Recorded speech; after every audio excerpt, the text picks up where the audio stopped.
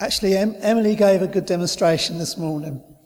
But last week, Janice said that Emily was sitting on her lap, and every time we finished playing, she was going, "Hooray, Grandad!" And I just thought, how lovely that I got a fan for a start.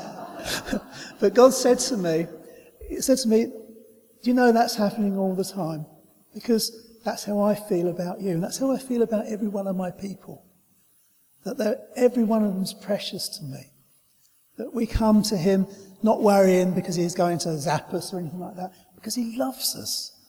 And I think we often forget this. It's not about our performance. You see, Emily would clap.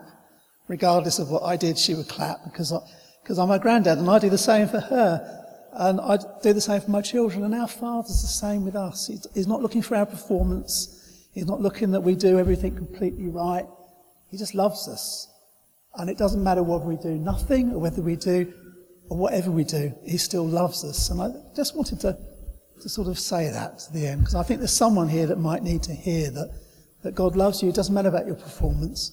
You might have mucked up many times this week, and his love didn't stop. He didn't turn his face away and say, "Oh, how dare they?" He still loved you.